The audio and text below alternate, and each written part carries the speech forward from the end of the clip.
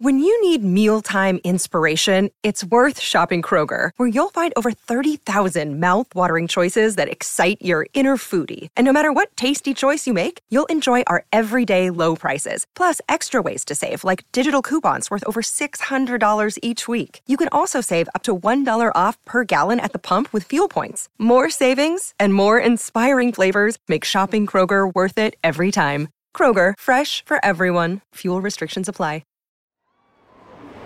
This is a Crowd podcast. You know what they say about boys? They just want their father's approval when it comes down to it.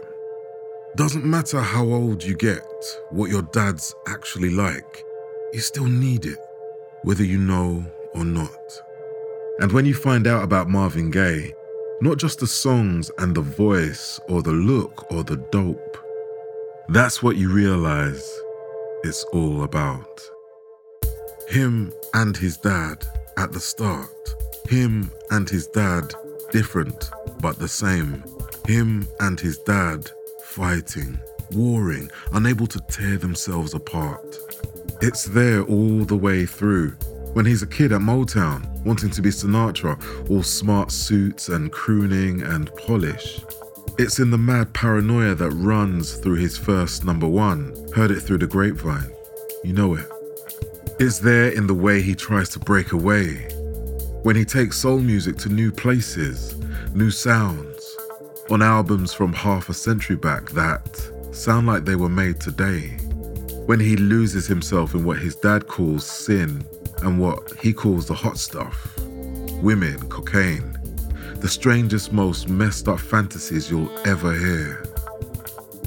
There's so much happiness in some of his songs, so much sweetness to that voice that you almost want to be him. He's the new sound of Black America. That's what the hype men say. Then he brings sex into music, but like it's never been done before, like an angel and a devil all at the same time. He sings about war and peace, about being lost and found.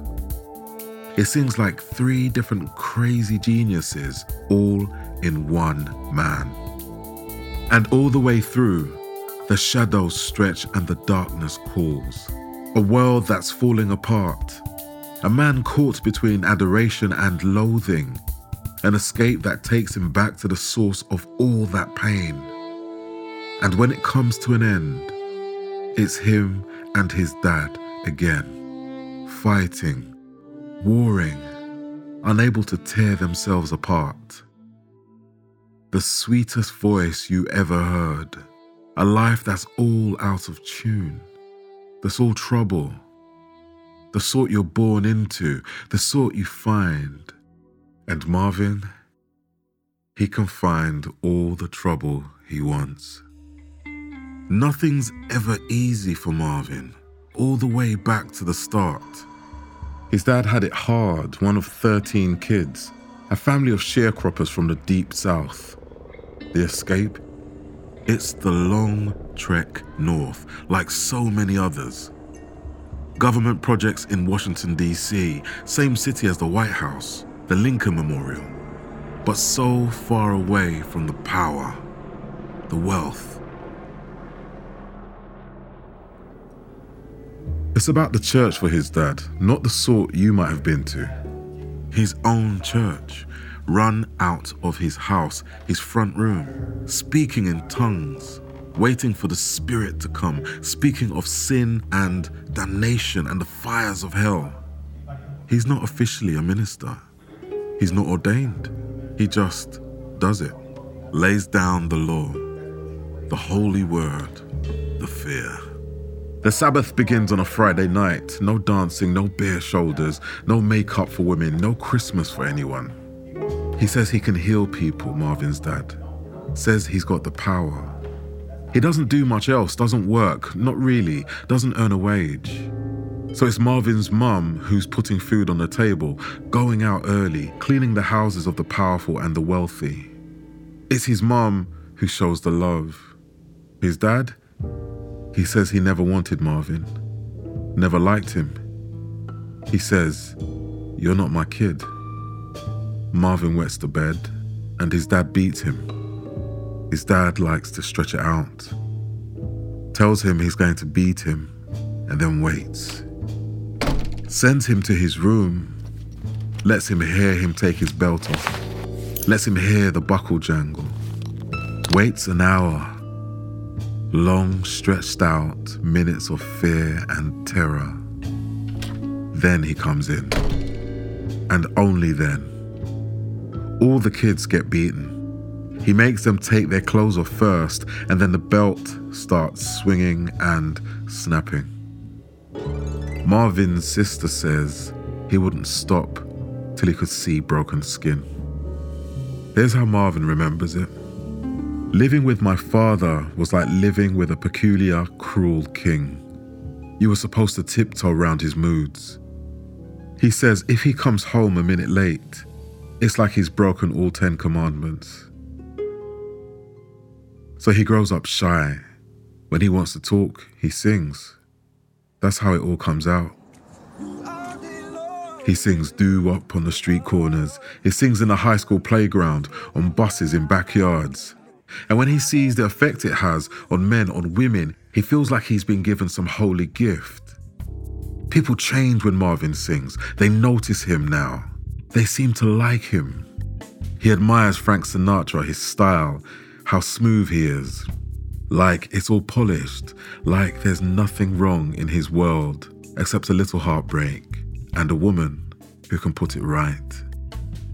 He loves Billie Holiday, the voice, the pain wrapped around it. He says, when Lady Day sings, she turns herself inside out. Great artists suffer for the people. That's what he's thinking. But he's still an outsider, singing on the bus, looking out at Washington and the statues and monuments. Thinks to himself, all these marvelous treasures belong to white people. He isn't allowed friends around his house. He's not sure many would come if they were asked. There's something else about his dad, something all the kids in the neighborhood know. His dad likes dressing up in women's clothes, borrows his wife's shoes, pants, stockings, wears a wig sometimes. And so Marvin is trapped. He wants to beat up the kids who tease him, but he's too scared. Then he's afraid he's like his dad, too soft to fight anyone but his own kids. His mom tells a story. It's the one about 2 mice drowning in a bowl of milk.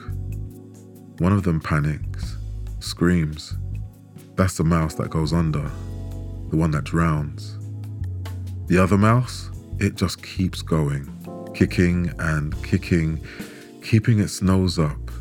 And as it kicks, the milk turns to cream, and the cream turns to butter, and the mouse climbs out and escapes.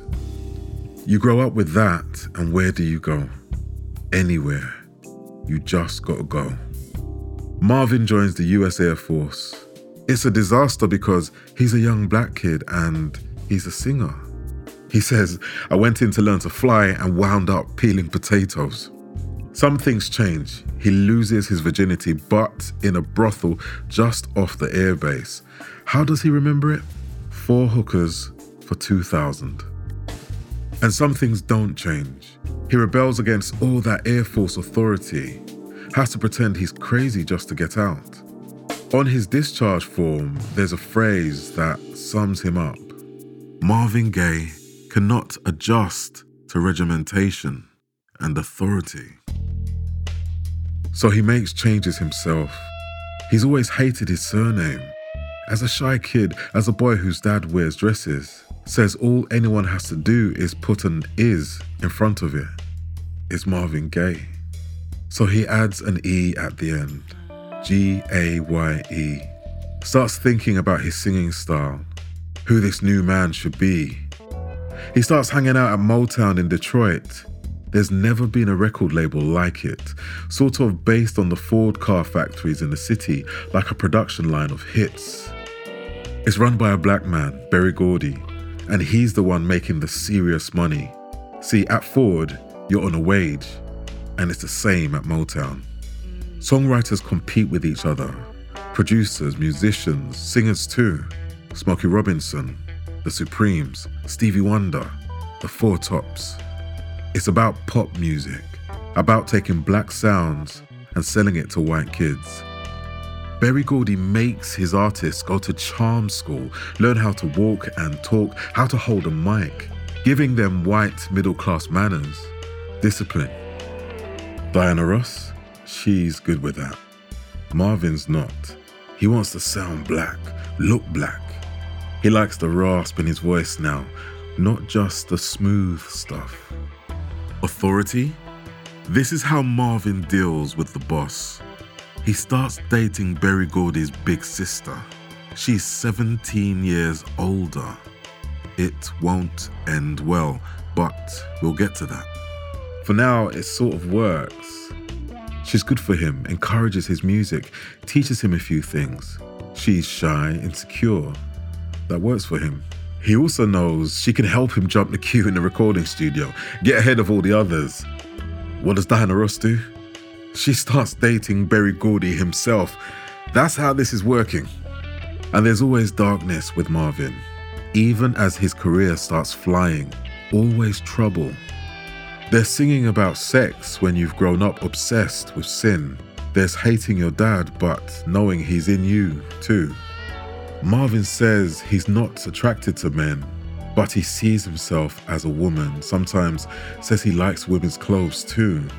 Says he indulges himself sometimes, but won't say what that means. He'll just feel the shame and guilt for days and weeks afterwards. And it all comes out in his first #1 song.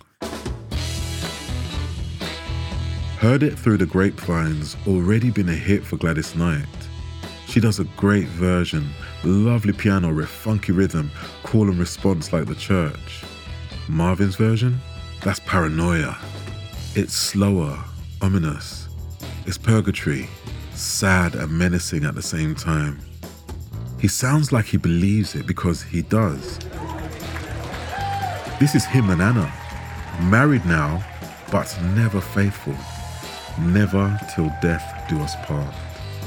You could have told me yourself that you love someone else. It sells 4 million copies. And it's pure genius. The way he sings it. There's a recording you can find on YouTube, just his vocals, everything else stripped away. You hear Marvin sing like that, and you want to be him, but you don't. Not when you hear the rest. He sings duets with another woman, Tammy Terrell. They're beautiful, sweet love songs to match those sweet harmonies. You're All I Need to Get By. That's one of them. Ain't No Mountain High Enough, pure and simple. And then one night she collapses while they're performing. Marvin catches her, carries her off stage, follows her to hospital. They find out she's got a tumor on the brain. They operate, then again and again. And all this time, Marvin's come closer to going under. The success? He doesn't think he deserves it. Wonders if it's all down to marrying the boss's sister after all. Says he feels like a puppet. Anna's puppet. Berry Gordy's puppet. He doesn't like what success brings. The fame, the attention. Doesn't like what you have to do. His dad doesn't like it either. It's all sin. It's all wrong. Diana Ross and the Supremes, they endorse everything. There's even a Supreme's white bread. Marvin gets the irony. Not everyone does. And when Tammy Terrell dies from brain cancer, Marvin sinks deeper still. Depression, doubt, and self-loathing. That's where he is as the 70s begin. And that's where we'll pick up the story after this short break. Hello, Rockstar listeners. It is Tom here. Now, I'm one of the writers on the show and was behind quite a few of the episodes. Ones like George Michael, John Lennon, Donny Hathaway, and Otis Redding. I wanted to tell you quickly about DistroKid, who we've partnered with to provide Rockstar listeners with a special deal that we think you will love. Are you a musician and wondering how you can get more bang for your buck with your music? Well, get yourself on DistroKid. That's DistroKid.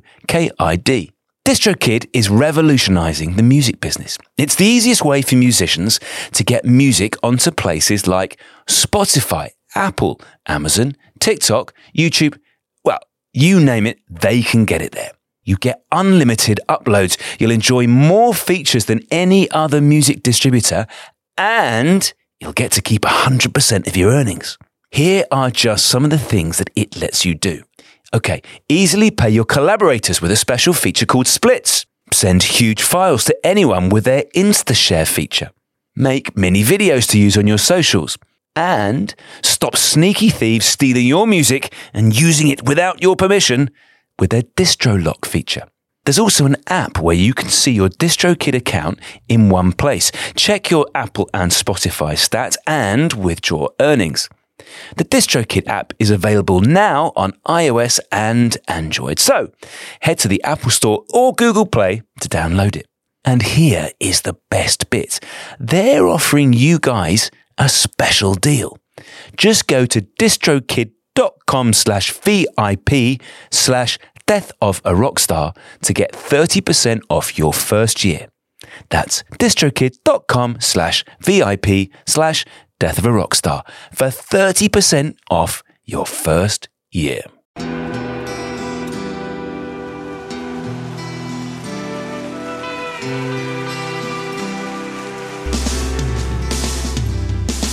I don't think it overstates things to say that the Beatles were the greatest gift to entertainment and culture of our time, a secular religion, if you will, with their universal appeal and demonstrable impact on people's lives. I'm Robert Rodriguez, host of Something About the Beatles. With every episode, I speak with historians, musicians, artists, and Beatle witnesses, all in the service of fresh insights into the most joyous cultural entity the world has ever known. I hope you'll join me and listen to Something About the Beatles, now on Evergreen and wherever you get your podcasts.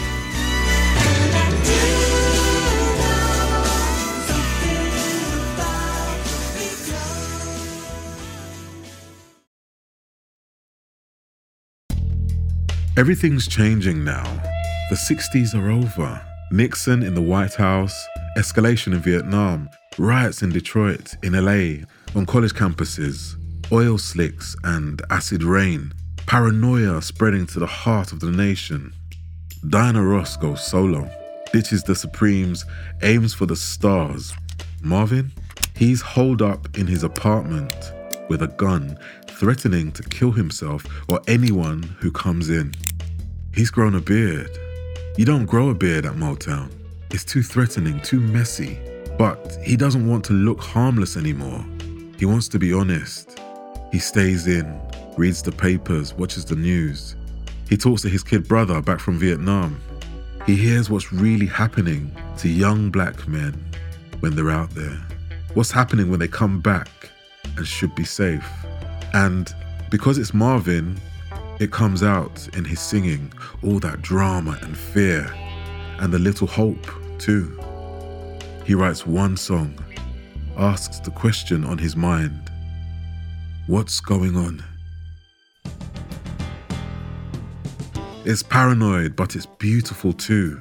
Harmonies and sadness, soft strings and new hope.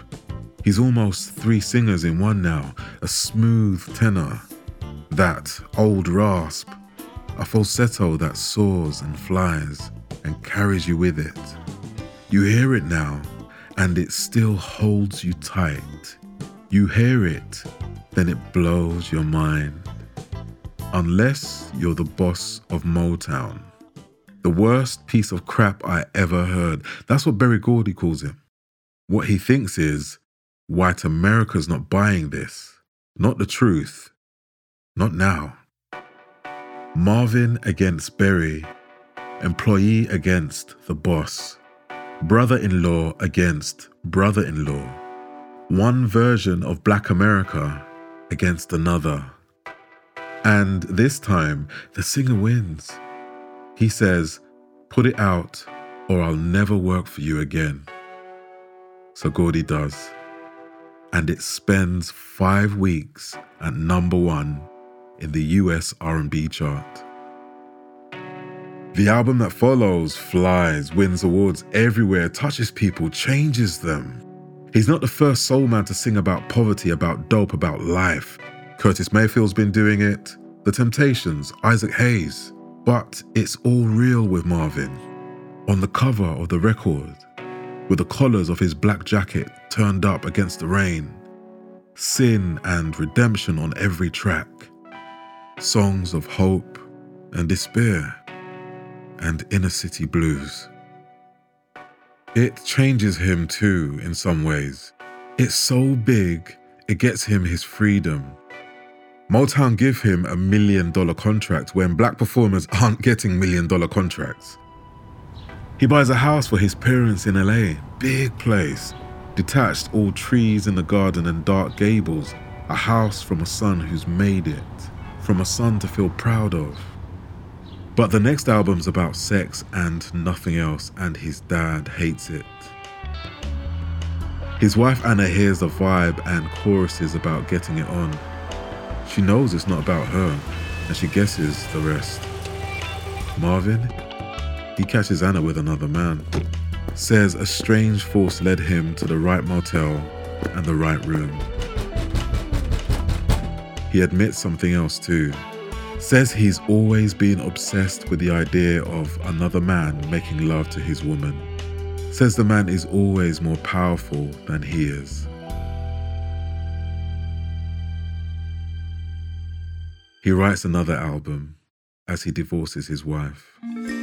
It's called Here, My Dear, and it's brutal. All about her, what they did, how they feel. The kicker is Berry Gordy, who has put it out. The record about his sister, her flaws, her sins. I told you it didn't end well. Because trouble follows Marvin everywhere, the sort you're born into, the sort you find. And this is where it gets darker still. Marvin marries again. Remember what he says about sin, the hot stuff? Now he can't stay away from it. He's always been into weed, says it helps him listen to music properly, hear stuff others don't. Then he gets into coke. It gets him to the studio when he's feeling low, helps him stay up late working on tracks, and he never seems to regret it. He tells someone, "No one can tell me it's not a good feeling. A clean, fresh high, especially in the morning, will set you free." Think that's trouble. He marries again, and he makes his wife sleep with other men, because that's his worst nightmare. So he confronts himself with it, punishes himself. He's in money trouble too. He's an amazing singer, but he's not a businessman. By the start of the 80s, he owes almost $5 million in tax. He goes to Europe on tour, takes his young son with him, and he can't perform on stage because of the coke and the paranoia. He's sweating, disorientated, can't remember the words he's meant to be singing. His jacket looks like he slept in it. When he's done, he holes up in a tiny flat in London. Someone from the record company goes round, and here's what they see. Dirty laundry on the floor, dirty takeaway cartons on top. Marvin's in bed, his son's crawling around the floor, saying he's hungry. He's finished. That's what the record company think. That's what Marvin thinks. And this is where it takes another weird turn. There's a music promoter in Belgium. He's always loved Marvin. The voice, the songs, the look. He's always believed in him. So he says, "Come and live with me. Stay at mine, get well, we'll do the concerts, make you some money. You're living like that, and where do you go? Anywhere. You just got to go. So Marvin catches the ferry. There's no money for a flight. One of the most famous singers in the world gets the train to Ramsgate in Kent, walks onto a ferry and crosses the channel to a place he's never been. Who has? You ever been to Ostend? This is what it's like. A long beach, windswept and bleak, high-rise hotels along the seafront, the odd tram clanking along. Everything closed up when Marvin gets there in the middle of February. There's an interview he does in that soft voice of his, all damage and shyness. He says, I'm an orphan at the moment, and Ostend is my orphanage. He says, there are places I would probably rather be, but I probably need to be here. He goes running in the sand dunes in his Adidas tracksuit, white top, purple bottoms. He works the heavy bag at the local gym. He's surprised people care about him. He stays with the promoter's family, eating meals with them, being kept off the dope. He's almost normal again, goes to a bar, plays darts against the old Belgian boys in there. One says to him in this heavy accent, where are you from, Paraguay? And Marvin looks at him, half smiles, half confusion and says, I'm from America. Paraguay?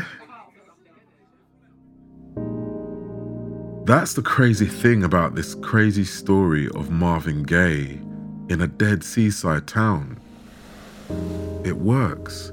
He gets clean. He starts writing again. Hears the rhythm of the waves on the hard sand outside his window, uses it for a new tune on an old theme.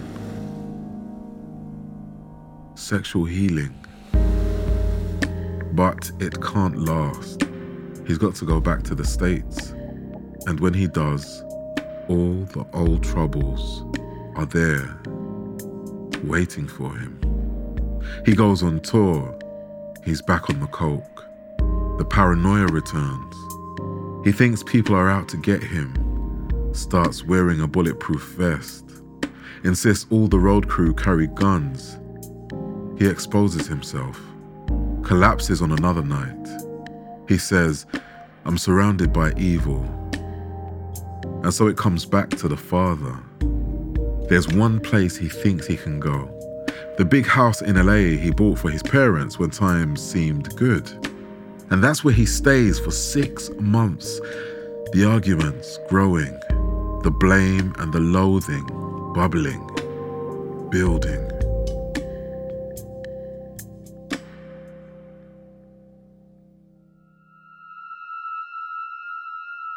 His dad tells his little brother, if Marvin ever touches me, I'll kill him.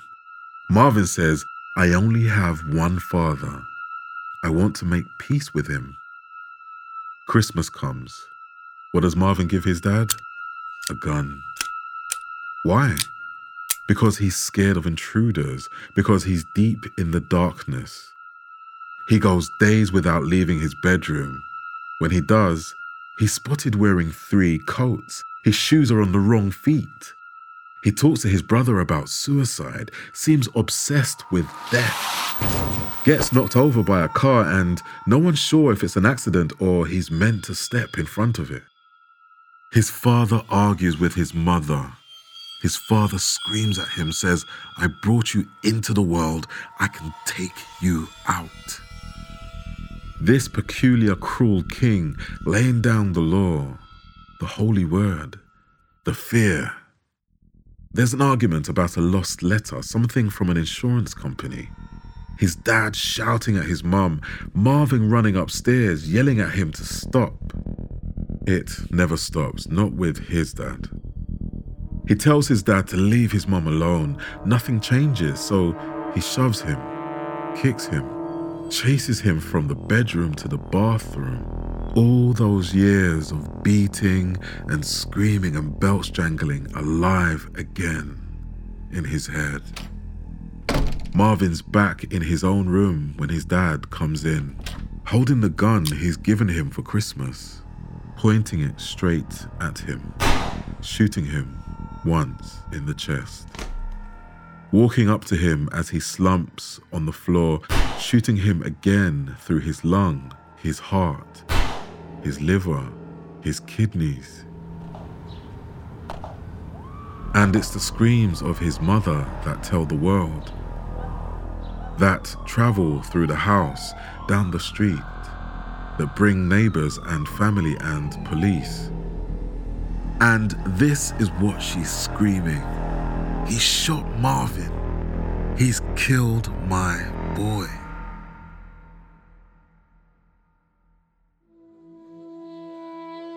You want Marvin Gaye's life to make sense, to lead somewhere, like his sweet vocal lines do, like his melodies lead you to the chorus and back to the verse again. But it falls away. The harmonies drop. The melodies break apart. When the police talk to his dad, he claims he was acting in self-defense. He says he had no idea there were actual bullets in the gun, that he thought they were blanks. His brother, the one who'd been in Vietnam, the one who inspired what's going on, he's first on the scene. He's the one who holds Marvin as he bleeds to death. And he says Marvin whispers something to him before he slips away. He says, "I got what I wanted. I couldn't do it myself, so I had him do it." He says, "It's good. I ran my race. There's no more left in me."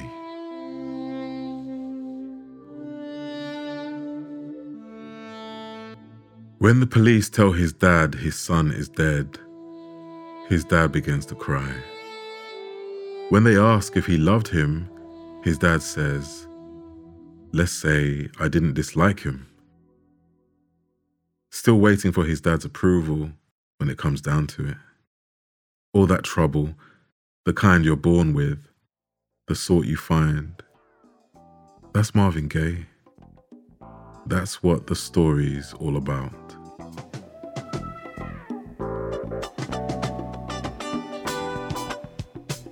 This episode of Death of a Rock Star was written by Tom Fordyce and performed by me, Elroy Spoonface Powell, Spoon the voice guy. It was edited by Phil Brown. For research, we read Divided Soul by David Ritz, Sweet Soul Music by Pete Goralnik, After the Dance by Jan Gay, and Mercy Mercy Me by Michael Dyson. We also watched several documentaries, including the BBC's What's Going On.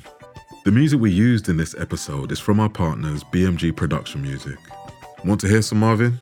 There's so much to choose from, but too busy thinking about My Baby for the sweet stuff, Inner City Blues for How It Could Be Today, and then got to give it up for the sample you'll recognize. Oh yeah, and that a cappella version of Heard It Through the Grapevine. It is incredible. If this is your first episode, go and listen to our one about Otis Redding right now. And once you've done that, I recommend our episode about Elvis. And if you're a sports fan, we have another series called Death of a Sports Star. Check that out by searching for Death of a Sports Star in your podcast app.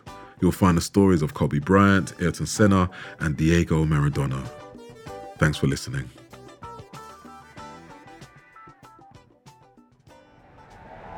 Crowd Network, a place where you belong.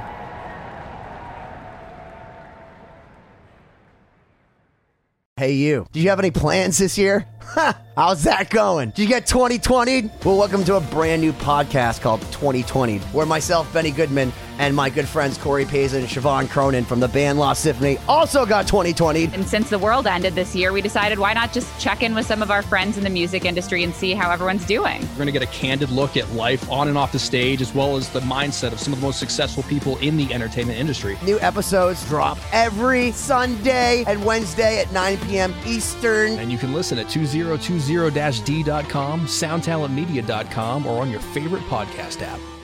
Hello out there. Yes, hello out there, everyone. I'm Hal Schwartz. And I'm Flynn McLean. Together, we host None But the Brave, a podcast dedicated to the music and career of Bruce Springsteen. Bruce and E Street Band are on tour right now for the first time in 6 years, and we're taking a detailed look at what's happening on stage in our bi-weekly episodes. We've also been recently joined by some very exciting guests, including rock journalist Warren Zanes and Stephen Hayden, Backstreet's Magazine founder Charles Cross, and Barstool's Kirk Minahan. If you're a diehard Springsteen fan, this is the show for you. So please subscribe to None But the Brave on your favorite podcasting platform, and we hope to see you further on up the road. Thank you so much. We'll be seeing you. The number you have reached is 100.7 WMMS. It wasn't just a radio station, it was a lifestyle. Cleveland is a rock and roll city for sure. Get down! The Wrath of the Buzzard. WMMS. Cleveland. The rise and fall of one of the most iconic radio stations in America. Profiles. The Wrath of the Buzzard. PROH Files. Subscribe now wherever you get podcasts.